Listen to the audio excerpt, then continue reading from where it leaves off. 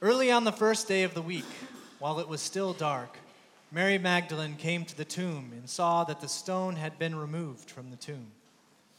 So she ran and went to Simon Peter and the other disciple, the one whom Jesus loved, and said to them, "They have taken the Lord out of the tomb, and we do not know where they have laid him." Then Peter and the other disciple set out and went toward the tomb. The two were running together, but the other disciple outran Peter and reached the tomb first. He bent down to look in it and saw the linen wrappings lying there, but he did not go in. Then Simon Peter came, following him, and went into the tomb. He saw the linen wrappings lying there, and the cloth that had been on Jesus' head, not lying with the linen wrappings, but rolled up in a place by itself. Then the other disciple, who reached the tomb first, also went in, and he saw and believed. For as yet they did not understand the scripture that he must rise from the dead. Then the disciples returned to their homes, but Mary stood weeping outside the tomb. As she wept, she bent over to look into the tomb, and she saw two angels in white sitting where the body of Jesus had been, one at the head and the other at the feet. They said to her, "Woman, why are you weeping?" She said to them, "They have taken away my Lord, and I do not know where they have laid him." When she had said this, she turned around and saw Jesus standing there, but she did not know that it was Jesus. Jesus said to her, "Woman, why are you weeping? Whom are you looking for?" Supposing him to be the gardener, she said to him, "Sir, if you have carried him away, tell me where you have laid him, and I will take him away." Jesus said to her, "Mary." She turned and she said to him in Hebrew, "Rabboni," which means teacher. Jesus said to her, "Do not hold on to me, because I have not yet ascended to the Father. But go to my brothers and say to them, I am ascending to my Father and your Father, to my God and your God." Mary Magdalene went and announced to the disciples, "I have seen the Lord," and she told them that he had said these things to her. The Gospel of the Lord. Praise to you, Lord Christ.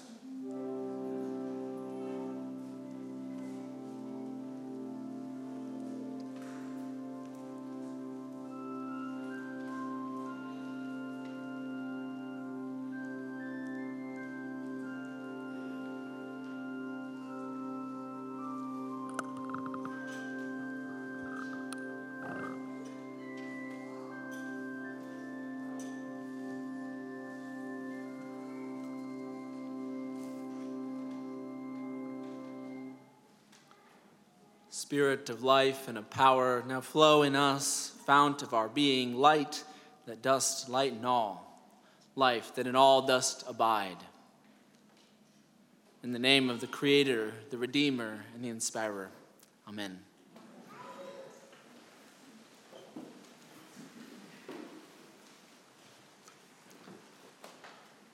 Jesus said to her, "Mary." She turned to him and said to him in Hebrew, "Rabboni." Did Mary mistake Jesus for the gardener because Jesus was working undercover to help out the Easter bunny, sneaking around, carefully sharing his excellent presence?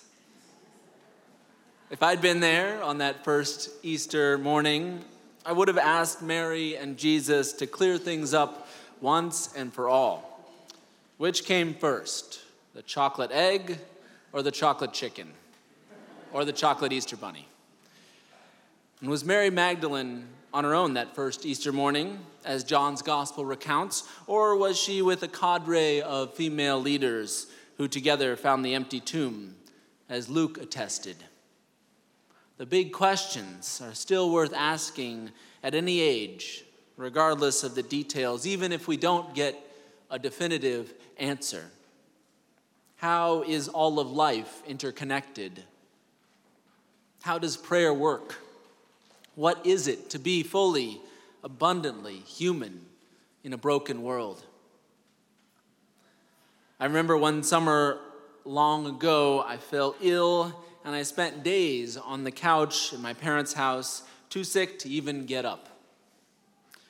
Because New England summers are relatively short, my parents had chosen to save money by skipping the expense of central AC. So there I was, delirious on the couch, sweltering in the heat and humidity, with nothing to do but stare at the walls and ceiling. However, blessedly enough, one of those walls had a quilt on it. The quilt had been there for years and never really given it anything more than a passing glance until then. Lying on the couch, I had hours to myself to study the patchwork. And as I did so, I noticed an imperfection in the quilting. I found a patch that was out of place in an otherwise consistent pattern of blue around the edge of the fabric. It was a surprise. And once I found the first square out of place, I told my family and friends, and then we started looking more closely for others. I had an advantage given that I was immobilized at the time, so I eventually noticed a diamond shape that was slightly offset from the others, and a third mistake, a pink pattern piece in the center that was missing, substituted instead for a more nondescript background. And then, to be honest, I didn't think about the experience a whole lot until years later. I was picnicking with several friends not too long after college, and one friend mentioned the Anabaptist tradition, but perhaps broader than just Anabaptist tradition, Christian tradition of building imperfections into a piece of art or craft as a theological statement, as a reminder that everything made by human hands is going to be imperfect. Indeed, that we live in a broken world, and to look for absolute perfection in ourselves or in the world we create is actually a form of idolatry.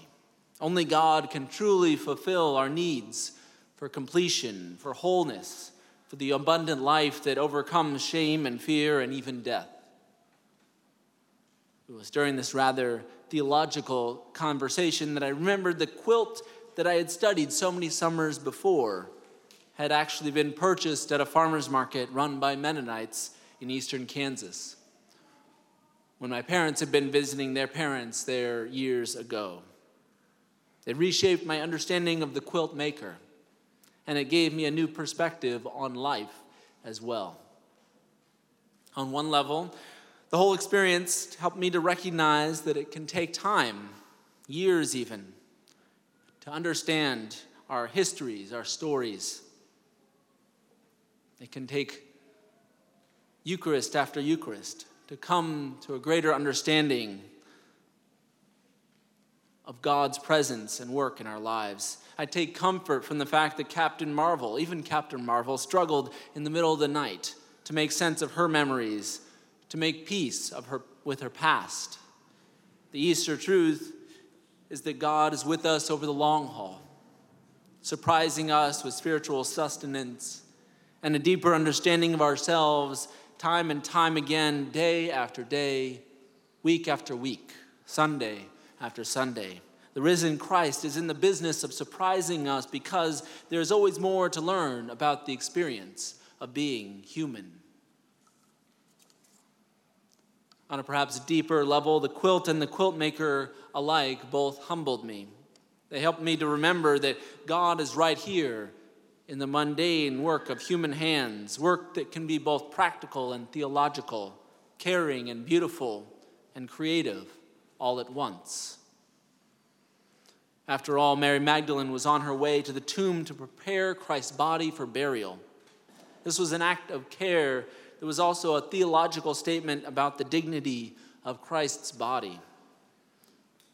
Perhaps even a statement about the dignity of every body, despite the wounds that have been inflicted, despite the shame and suffering that we've seen. The risen Christ was right there in the brokenness, visiting her in the place where she persisted. We're invited to live into the abundant life by gathering and preparing and receiving and sharing the meal, the bread and wine that is transformed and is transforming us into an Easter people, a people clothed in love, to put on our faith and our care each morning as the armor of God, a spiritual Black Panther suit, as it were. And the mystery of Easter is also powerful precisely because we don't have to accomplish this salvation or perfection or redemption on our own. We already sang the truth. The strife is o'er, the battle done, the victory of life is won, the song of triumph has begun. Alleluia. When Mary turned to Jesus and said to him in Hebrew, Rabboni, she wasn't just addressing him as teacher. A little Hebrew for background, rabbi or rabu is a perhaps familiar title in Hebrew or Aramaic. However, the ending is a first-person possessive suffix. Mary Magdalene was calling out to Christ, my teacher. Christ is not impersonal or distant, merely one teacher among many. Christ shows up in our best teachers, in the friends who speak the truth to us. Christ shows up and invites us to call on him in a more personal way, my teacher. Today of all days, we celebrate how Christ is risen and present with us in the midst of our brokenness, even in the times when we need to lie on the couch for a time and recover. Christ is surprising us when things seem darkest, and Christ is also beside us in the more mundane routines of life. Christ has triumphed. He is living. Alleluia, alleluia, alleluia. Christ is there in the breaking of the bread, the opening of the Easter egg, the unpredictable arrival of new life. And we can follow Mary Magdalene, the apostle to the apostles, the first witness to the resurrection, in sharing the good news. Jesus said to her, Mary. She turned to him and said to him in Hebrew, Rabboni, my teacher. Amen.